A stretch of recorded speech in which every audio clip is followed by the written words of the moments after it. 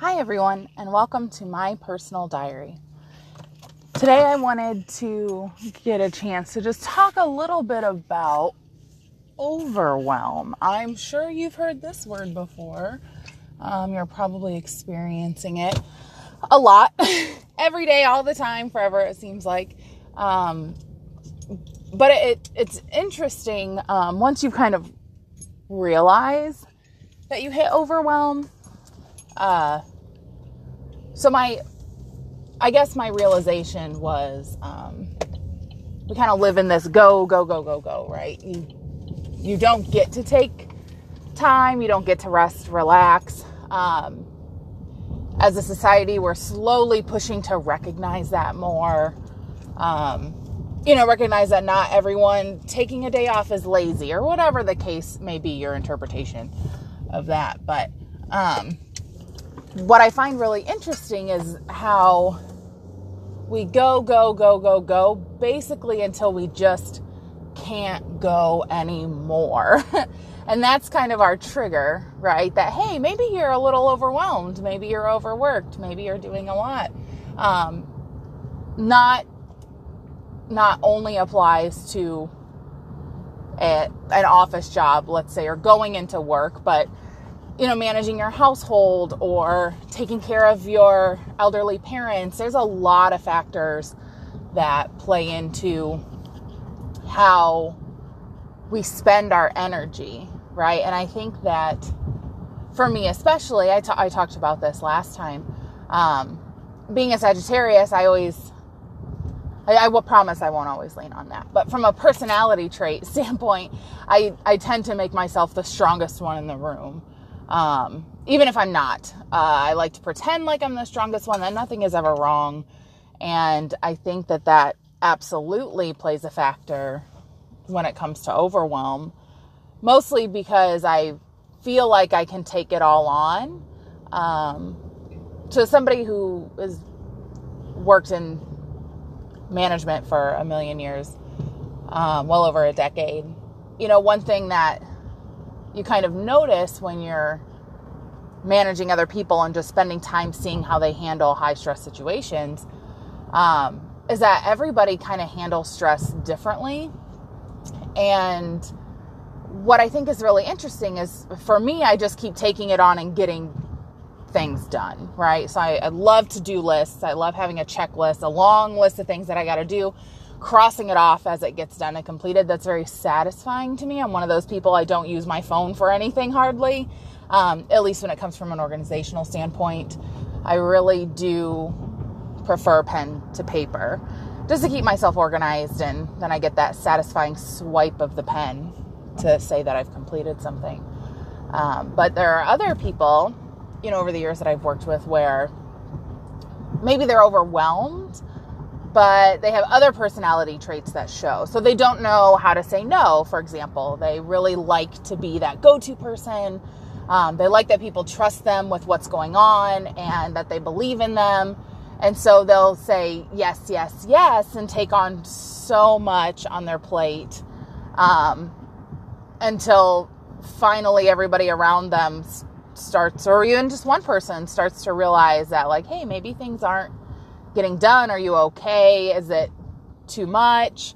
And they may or may not open up at that point. But what I find interesting, even in both regards, is that ultimately it all comes down to not being able to speak, to use our voice, to talk about how we may be overwhelmed or how something may be too much, because we've really been fostered in this world of, if you can't handle it, I'll find somebody who can.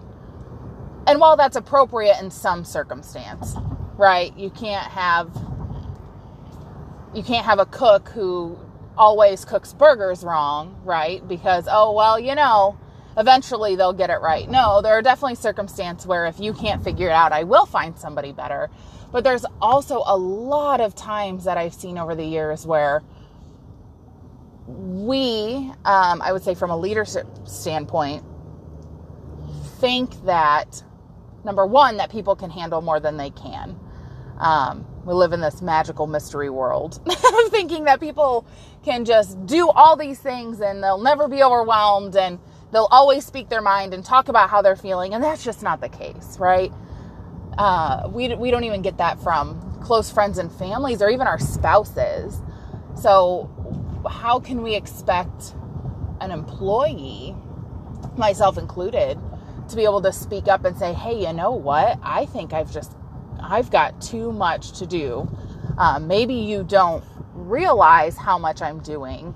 And so I think, again, that verbal language is become kind of a lost art, right? We've all gotten very sensitive to the words that people say and how they say it. And even if we're saying something that's not meant to come across as disrespectful, rude, condescending, I just think that a lot of times it's interpreted that way. And I think this is a great example, and being able to say to somebody, hey, maybe you don't realize how much I do, regardless of your tone, of the actual words that you say. Of course, if you throw certain words in there, it definitely will come across as rude. But I found that even if I say something as simple as that, hey, maybe you don't realize how much that I'm doing every day, that immediately it becomes interpreted as, oh, you don't understand. I'm so busy. I am much busier than you. You're an idiot. You don't know what I'm saying. You don't pay attention. There's so many of those underlying tones and things that, from a personal perspective, we take on and we project, right? Whether that's, I personally don't feel like I do enough, or I personally feel like people don't take me seriously, whatever the case may be. I think we project a lot of our feelings onto what people are saying because we've gone so far from just being able to talk and have communication and build relationships around words, because we've gotten so into this world of, again, texting and media and really surviving through written word, where it leaves a lot of room for interpretation. We've all had that email that comes through that seems very abrupt, very brash, and take it a little personally, get our feelings hurt, and then talk to the person that sent the email and realize that everything is fine. And you're not really sure why they sent this mean email or what they were so upset about. And then come to find out they weren't upset at all. It was just the way we interpreted the words on the screen. And that's something that it is an art in understanding itself, but as we continue to get further and further from actually communicating with people, building relationships, being able to ask questions and speak freely and understand the words that they're saying, that's a whole other topic, is people misusing words, even simple words that maybe they don't realize that they're using incorrectly, or that somebody misunderstands. They have a wrong definition of what that word is. So when somebody is using it, then they take it in a way that is misinterpreted or misunderstood. And we lose all of that when we go to written word. We use a lot of idioms, right? A lot of similes, a lot of comparison things to kind of soften the blow. And while I don't necessarily advocate for always being loud and rude and brash, which I absolutely can be sometimes, I do think, though, that there is a time where we need to be confrontational. We have to be able to say and speak exactly what we're feeling, what we're seeing, what we're hearing, and be able to have that conversation around it. And so where I feel like we run into these problems is that we just want to be nice, or we want to be so nice that we're not really saying what we mean, right? So again, we go into overwhelm because we want to not make the person wrong, which is really important, I think, in communication. Is you're never telling somebody that they're wrong about what they're saying or what they're doing, but also making sure that they understand.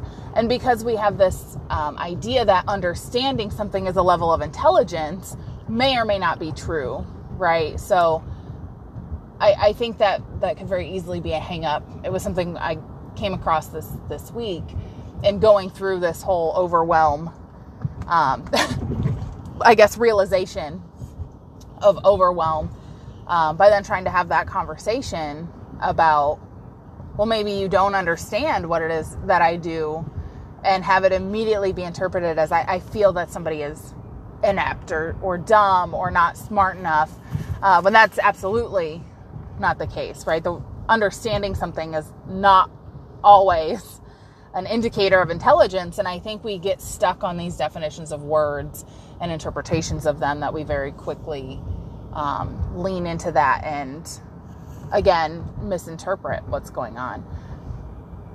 So what was amazing about recognizing my overwhelm this week is ultimately it came from a conversation with my boss about what my responsibilities are, what I've been doing, what I'm handling at work, and having him kind of recognize, like, hey, it seems like you're doing a lot right now, that you're not getting all of your tasks done. Let's talk about that. And so we had a good conversation. In that moment, I didn't really feel like I was being overwhelmed, just that maybe I wasn't prioritizing my time, which can be a factor. But after getting off the phone with him and coming up with a good game plan, I realized that, I've gone all year without a vacation. Not even saying like, oh, I need to go somewhere. I need to get away for a week. I have an infant at home. I do not get to leave. I work from home. I work in a physical office. Part-time of the weekend, I work full-time. My husband works full-time as well. We're very fortunate that I have been able to stay home and care for my daughter without having to put her in daycare. But it is a lot. And because of my responsibilities, what's happened is I work a lot of partial days from home. I don't sit at a desk for 8 hours and get things done. I'm kind of on call, and I work on projects, and I manage a lot of that stuff throughout the week when I'm home. And so it kind of dawned on me that, we're in October, and I honestly, if I counted up all the days, not extra days, just days of the week where I did not work or had nobody contact me for the whole year, I would say probably 30 at best days. Not extra days, not 2 days off a week plus an extra day off a week. No, not at all. Because I said that to somebody and they're like, well, 30 days is way more than what I get off. And I was like, no. Maybe you, again, misunderstood. I wasn't clear. I don't mean 30 days off additional. I just mean at all, where nobody is calling me. Nobody is texting me. Nobody's trying to get a hold of me. I'm not working on projects for work. I have not had a break. I have not had that time off. I took a day off a few months ago on a Saturday, which is a big deal. It's a very busy day for us. And I took that day off to go to a wedding of a very good friend of mine. And I was like, okay, I'm off. Well, yes, I took Saturday off, but what did I do? I went into the office for an hour and a half in the morning before the wedding started. I got several messages, I should say. They're not really texts, but messages from the staff working while I was at the wedding. And then the whole next day, I almost got guilted. Oh, we were so busy and we really worked hard since you took the day off. Now, mind you, other people get days off all the time, right? They get their 2 days off a week, no problem. No one bothers them. They don't get a phone call. They don't get a text message. They get no expectation that they will be reached on their days off. 0. Plus additional days. Oh, hey, my sister's coming into town. I really would like to take an extended weekend. Perfect. No problem. We'll have it covered. And from a leadership perspective, I never tell somebody like, hey, just so you know, we worked real hard since you were gone. And so to hear that from my staff, to me, I think was really eye-opening. That level of communication and that level of respect was very different than I had, I guess, originally interpreted. And it's all those little things that this week I've been able to kind of sit and think about and register through and realize where some of this overwhelm is coming from and how it's all kind of manifesting and building up and just, not even realizing that it's there. I'm starting to see all these little things that have been impacting me and my overwhelm and extra stuff to carry on my shoulders. And it's easy to just ignore it and pretend like it's not there. But since I thought about this the other day, all I kept thinking about was, man, I really just want to talk to somebody about this.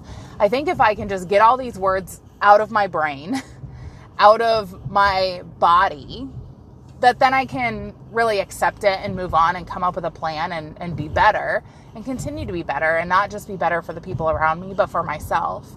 And to me, that's really the purpose of taking this time to just speak, is to have that few minutes to myself where I can say what I need to say, whether somebody listens or not, that's up to you.